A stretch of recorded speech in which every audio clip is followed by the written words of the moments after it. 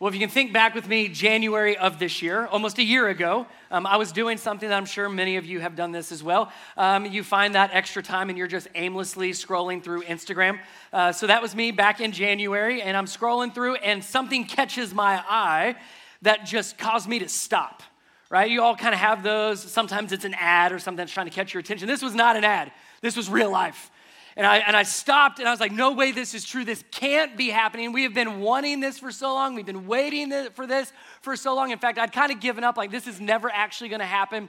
But here I am seeing this January of earlier this year that this is actually going to happen. And of course, because everything you see on Instagram is immediately true, I felt the need to Google it to double check because that's a great source of truth. So I Googled it, and sure enough, from multiple other sources, this was confirmed as fact. This is actually happening. So I'm going to show you what it was. I'm just going to give you a little heads up. I'm more excited about this than any of you are, and I'm okay with that. So for you, this is going to be a little anticlimactic, but here's what I saw on my Instagram this last January. In-N-Out is coming to the East Coast, baby. I'm so pumped, so excited. Now, some of you look at this and you're like, but that's Tennessee. That's fine. I can get there in a day. I can easily get to Tennessee in a day. The fact that it's in the same time zone is huge for us. Now, if you didn't know, my family and I, we lived in California before moving here, and In-N-Out was one of the things we missed the most. There's some friends that we, try to keep in touch with, but In-N-Out is what we really miss. We miss In-N-Out. And so I saw this last year, and I'm telling my kids and my wife, like, man, we're going to have to go to Tennessee. This is going to be great. And then some of you have already looked ahead. If you scroll through and read the fine print, I got a little upset because here I was reading this of January of 2023, and they made this announcement 3 years in advance. They said, we are thrilled to start serving Tennessee in 2026. Like, are you kidding me? I got all excited, and now I got to wait 3 whole years. So not that we're keeping track, but as of today, that's 739 more days. And that's just to January 1 of 2026. So we could easily be waiting 100 more days from today until we finally get to experience In-N-Out again. We don't like to wait at all, do we? No, we don't like to wait. It's not just a kid thing. We see it in kids. But for every single one of us, we hate waiting. We don't like to wait, and if we're honest, we don't wait well. We are not good at waiting. It's not like we wait and then we are just such a great person. Like the bad comes out of us while we are waiting. But the good news is, as we've been saying already several times this morning, that the Christmas season is an intentional time for us to pause and to remember that the wait is over. That God has loved us by sending us his son. It's not he's going to, it's he did. When Jesus was born, that ended the wait. We are no longer waiting for our Messiah. We're not waiting for our Savior. He has come. The wait is finally over. But if you can think back to that first Christmas day, when everybody was still waiting, the entire world had been waiting and waiting for generations and generations, waiting for this Messiah, this Savior that would come to save us from our sins. We read the passage out of Isaiah. That passage was written 700 years before Jesus' birth. And the promise even preceded that prophecy. So all the world has been waiting and waiting for Jesus. It's in the middle of that season of waiting, in that tension of waiting, that we're introduced to a man named Simeon. His story is found in Luke chapter 2. If you've got a Bible, we'd love for you to be there. You can see it in context. If not, we'll put them on the screens. If you don't have a Bible, that's the best Christmas gift I know how to give you. So on your way out today, look left, look right, and you'll see a bunch of Bibles up against the walls. Grab a Bible, that's our gift to you. Write your name in it, use it. Best thing I know how to give you. But in Luke chapter 2, and if you've been with us the last several weeks, we've been looking at parts of the Christmas story through the Gospel of Luke. And when we get to Simeon's story, we see a man that has been, like the rest of the world, waiting for the Savior, waiting for Jesus. And as we go through Simeon's story, I want you to pay attention to not just how he waits, but how he responds when he meets Jesus. And I think we can learn something from his story. Now, I know that Simeon's probably not in any of your nativity scenes. He is still most certainly part of the Christmas story. This part of the story is just 8 days after Jesus was born. And I want you to see how Simeon waits, but also how he responds when he meets Jesus. Here's his story, Luke chapter 2, starting in verse 25. At that time, there was a man in Jerusalem named Simeon. He was righteous and devout and was, here it is, eagerly waiting for the Messiah to come and rescue Israel. The Holy Spirit was upon him and had revealed to him that he would not die until he had seen the Lord's Messiah. So Simeon kind of is in a special spot. Not only is he waiting for the Messiah, but God had revealed to him and spoken to him and said, hey, you're actually going to see the Messiah. I'm not going to tell you when, so you're going to still have to wait, but you will not die before meeting Jesus, meeting the Savior, meeting the Messiah. And we see that he is doing just that. He, along with the rest of the world, is waiting. And I love that we see how Simeon waits. Did you notice the two descriptions here? Righteous and, did you catch the other one? Devout. Righteous and devout. So even while he's waiting for the Messiah, even while he's waiting to meet Jesus, he is still remaining faithful. Which is fascinating because, like I said, most of us, when we wait, righteous and devout are not words that come to mind to describe us while we wait, right? We are often the worst versions of ourselves in the seasons and in those moments of waiting, but not for Simeon. He paints a beautiful picture of what it looks like to wait with faith, to wait while still trusting in God, to wait and still be committed, to wait and still be righteous and devout. And I think that's helpful for us to even think through maybe two different types of waiting styles or waiting postures. Right, the first one looks like this. I made the mistake of going to Kroger yesterday. This is what I did. I got the two things that I needed, and then I stood like this. And if you have ever had to wait in line, you know what that feels like, where you're just, how much longer? When's it gonna be over? Are we getting closer? And you just slowly start to just lose your mind, don't you? Eventually, you try to overcome the waiting by just distracting yourself. Maybe you just look around, maybe you go to your phone, maybe you lay on the floor, whatever works for you, but you stop paying attention, don't you? You get so flustered, you get frustrated, you get resentful. They need to be working faster. They should have known there was a lot of people over here. Where's all these other workers? You start to say things like that while you wait in line. That's one posture of waiting. There's another posture, another style of waiting, and that looks more like this.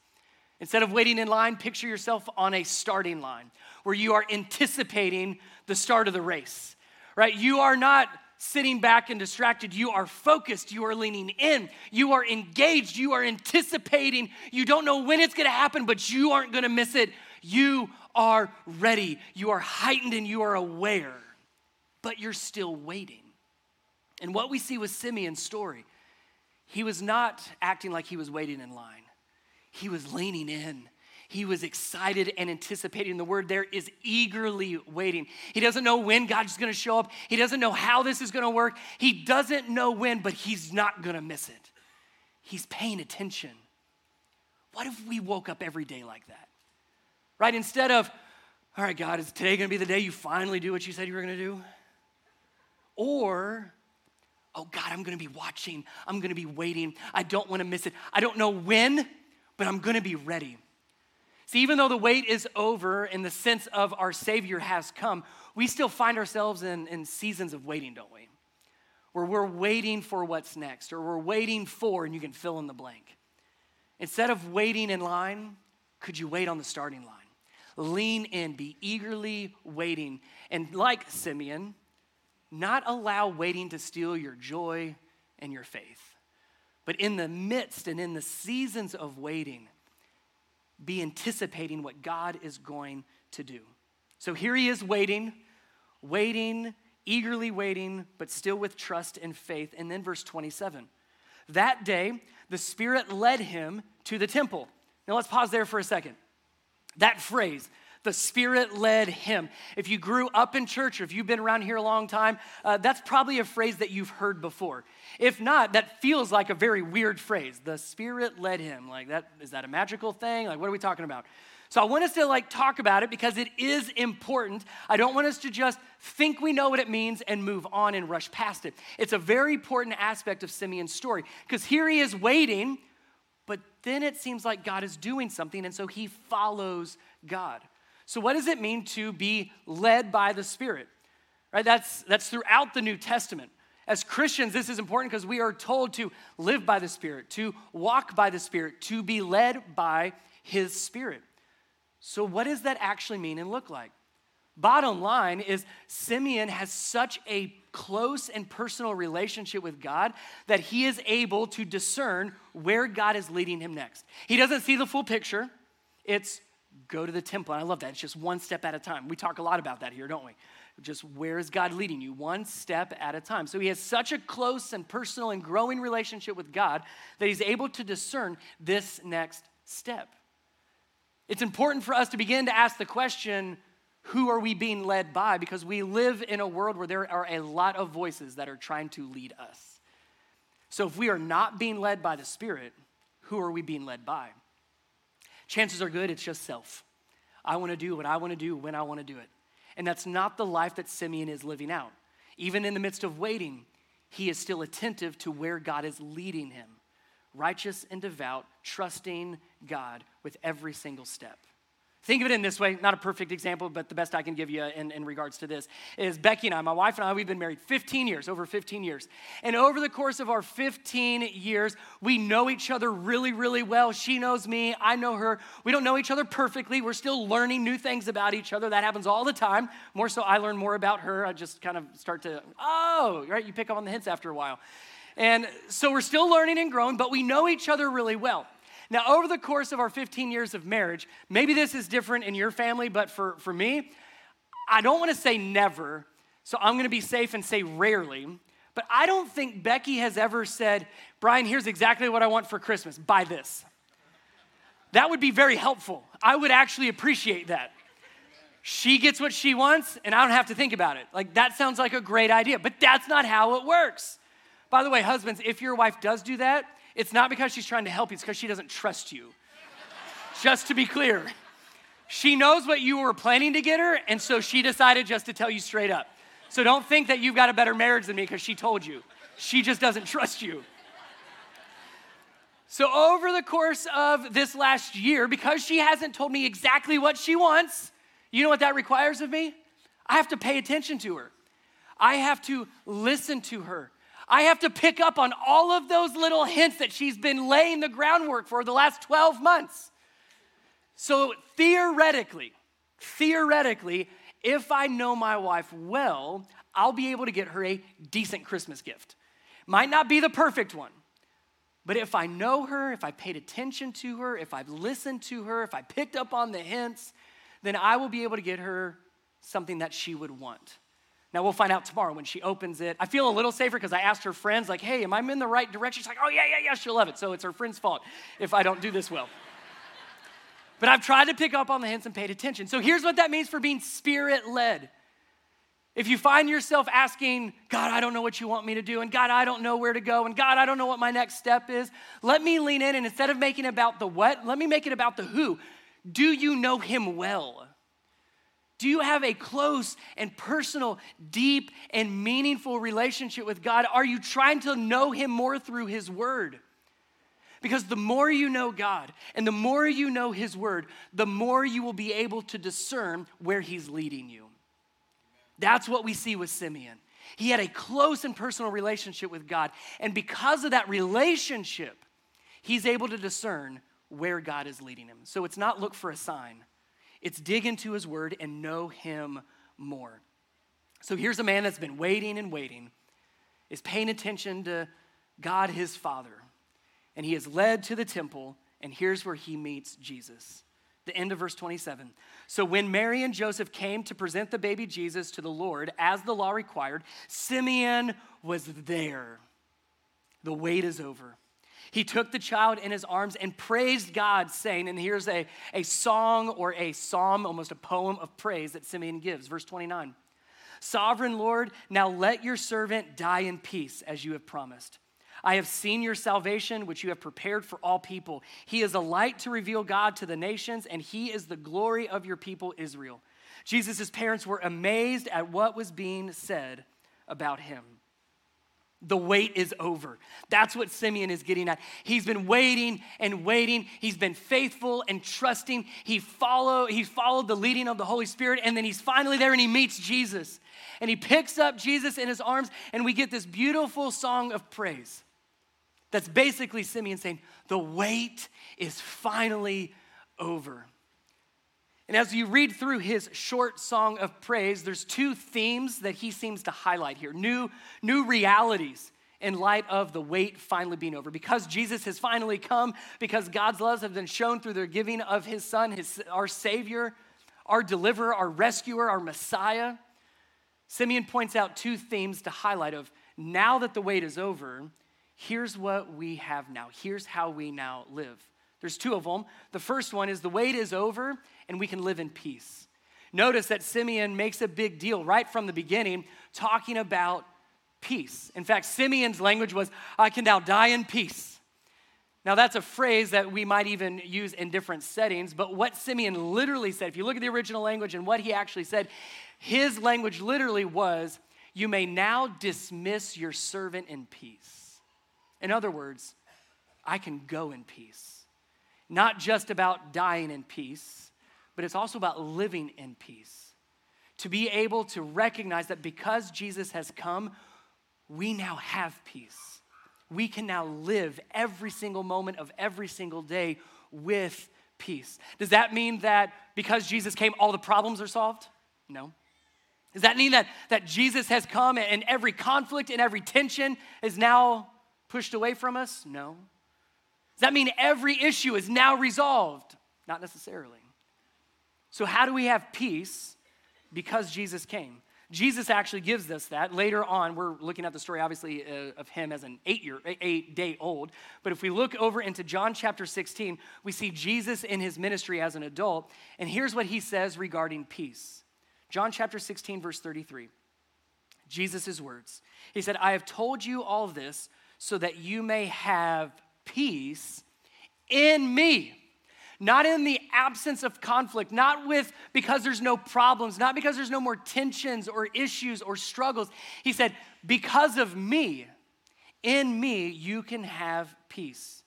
Jesus goes on and says, here on earth, you will have many trials and sorrows, but take heart because I have overcome the world. Do you see the two promises Jesus mentioned here? The first one doesn't sound like great news. You will have trials. You will have struggles. You will have suffering. You will have difficulties. But you can also still have peace. You see, the peace that Jesus gives us is not dependent on your circumstances or mine. It's not dependent on our situation. It's not dependent on anybody else. We can finally have peace because Jesus is here. And because he came, he gives us peace, a peace that cannot come from anything or anyone else. So Simeon recognizes this. He says, God, you've kept your promise. You are faithful. You are good. And we can finally go in peace. You know, we get that like now. Again, the wait's over. You don't have to wait to get this later on. So in just a few minutes, when we leave and you walk out these doors and you walk to your car and you start driving away, you can have peace. Again, you might be thinking, Brian, you don't know what it's going to be like in my car. There will not be peace in my car. Brian, you don't understand where we're driving to. There's nothing about that situation that's going to have peace with where we are going. Probably true in that sense. But go back to Jesus' words in John 16. Yes, you will still have troubles and conflicts and problems and difficulties and sorrows. But the peace that he gives us is a peace that comes in him. So here Simeon is holding his Savior and recognizing the wait is over.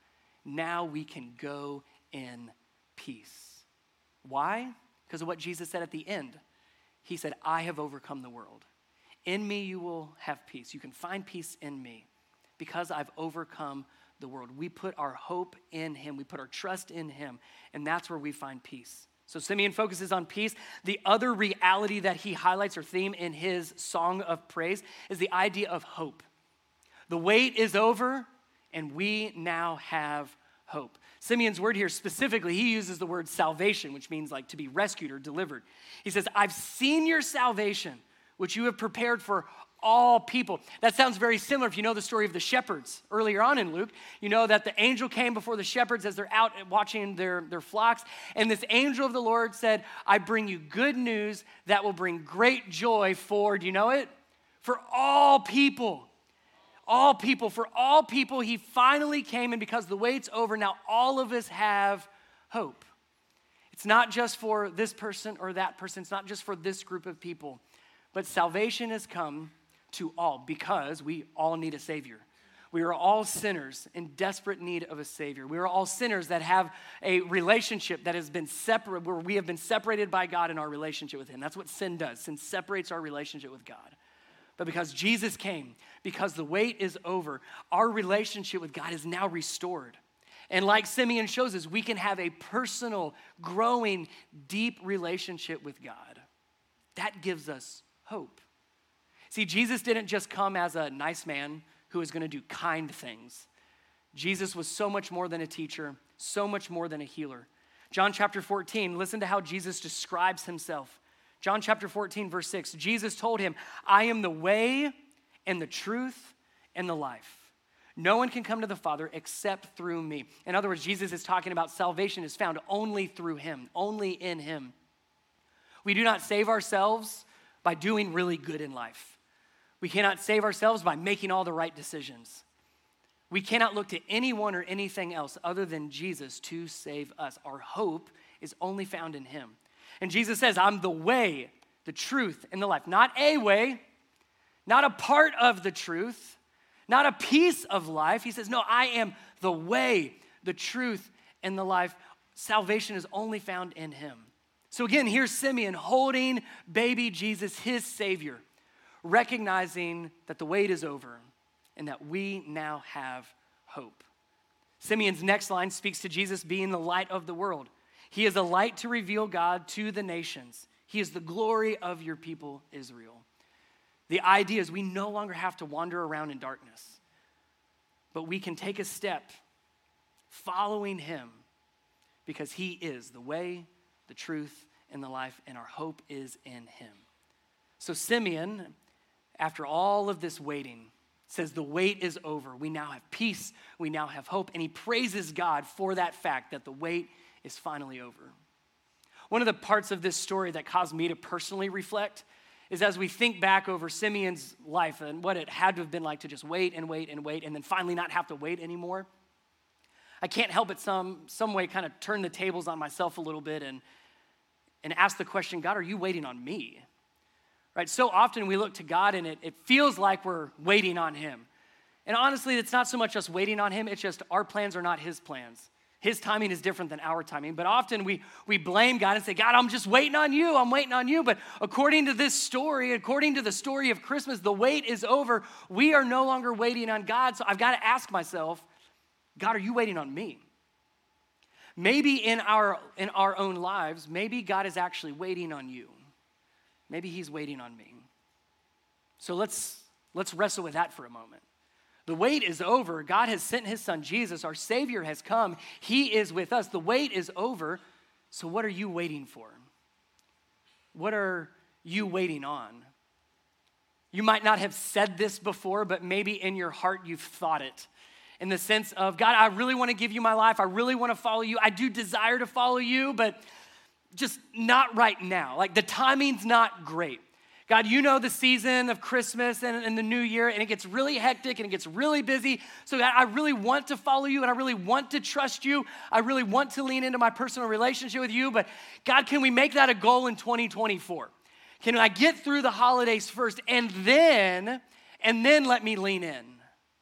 Is he waiting on you? Maybe you've said something like this in your heart where, God, I really do desire to follow you. I want to trust you with everything, but I just need to figure some things out first. Like my life is a mess and I've just got relationships that aren't working. So God, let me figure some parts out of my life first. Let me fix some of those relationships that I've messed up. Let me get my life together, God, and then let me come to you. What are you waiting on? Maybe it's the stage of life that just doesn't seem right now. God, I want to follow you with all my heart. God, I want to give you my entire life, but man, I just need to, let me get married first. Let me get kids first. Let me get them set. Let me get the kids out of the house. Once we get kids out of the house, then I can finally devote some time to you. Let me get settled in my job. Let me find a new job. Let me get my finances in order. We have a reason. We have an excuse. Can I just lean in and say, what are you waiting on? What are you waiting for? He has come. He is here. The wait is over, so let's stop. Let's stop making him wait on us. Another way to ask it would be, what's God leading you to? What is that next step that will cause you to trust him more? What is that next step that would cause you to have to depend more on him? And what are you waiting on? Jesus said this in John chapter 8. Jesus spoke to the people once more and said, I am the light of the world. If you follow me, you won't have to walk in darkness because you will have the light that leads to life. Do you notice Jesus said, if you follow me, you will no longer have to walk in darkness. Doesn't that feel how we walk around sometimes? Well, I'm going to try this, and if this works, great. If not, well, I'll find something else, or I'll figure this out. We feel like we're just wandering around in the dark, trying to get through another day. That doesn't sound like a life of peace. That definitely doesn't sound like a life of hope. That does not sound like a life lived in the light. So could I encourage you to stop waiting because the wait is over? Lean in and take that next step of faith and take that next step of trusting Jesus as your Lord and your Savior. We're coming up on what I would call my favorite part of the day. We're going to do our candle lighting in just a moment. So go ahead and grab your candles. They're underneath your chairs. Don't light them yet. I know we just talked all about like the wait is over. You're going to have to wait a little bit longer for this part. So hold on to them, have them, but don't do anything with them yet. Because I want to give you something to think about, reflect on, and pray about as you light your candles here in just a moment. Here's what I want you to be thinking of. What is my next step? The reason we light candles, not just because it's a great tradition and we love the moment, we light the candles because of what it represents. We are in a dark room. And in just a moment, when we light the lights, light the candles, this room is no longer dark, but darkness is pushed out and the light is here. We light candles to remember that Jesus is here. Not he's going to come, but he is here. And yes, he certainly will come again. But his Spirit is here. He has already come. And the light represents just what he said. You will no longer have to walk in darkness. So don't miss this, that Jesus Christ, your Savior, my Savior, the King of Kings, the Lord of Lords, is inviting you to follow him. Is reaching out his hand saying, come and follow me. And you will no longer live in darkness, but you will live in peace and you will live with hope. So what are we waiting on? As you light the candle and you have your candle lit, would you have an honest dialogue with God? What are you waiting on? Because he has come. He has pushed away the darkness. He has come and brought peace. He has come and brought hope. He has come and brought life. Because of his birth, his life, his sacrifice on the cross, and the empty tomb, we are given the hope of eternal life in him. He has come, and the wait is over. If you'll stand with me, I'll pray, we'll light our candles, and remember and celebrate that he has come and the wait is over. God, thank you so much again for loving us more than we can understand. Thank you so much for sending your son Jesus to be our Savior. Jesus, thank you for coming to be with us, to live among us, to live a perfect, sinless life, and then to sacrifice yourself on the cross. We cannot celebrate your birth without recognizing and celebrating your death on the cross. But we also celebrate what you did 3 days later with the empty tomb and your resurrection. We celebrate Christmas and the cross because it's what gives us hope and what gives us life. Jesus, thank you for conquering both sin and death. And as we pause in this moment, may we accept your invitation and stop waiting around, but to follow you with all of our heart, our soul, our strength, and our mind. We love you, and we thank you that the wait is over. In Jesus' name, amen.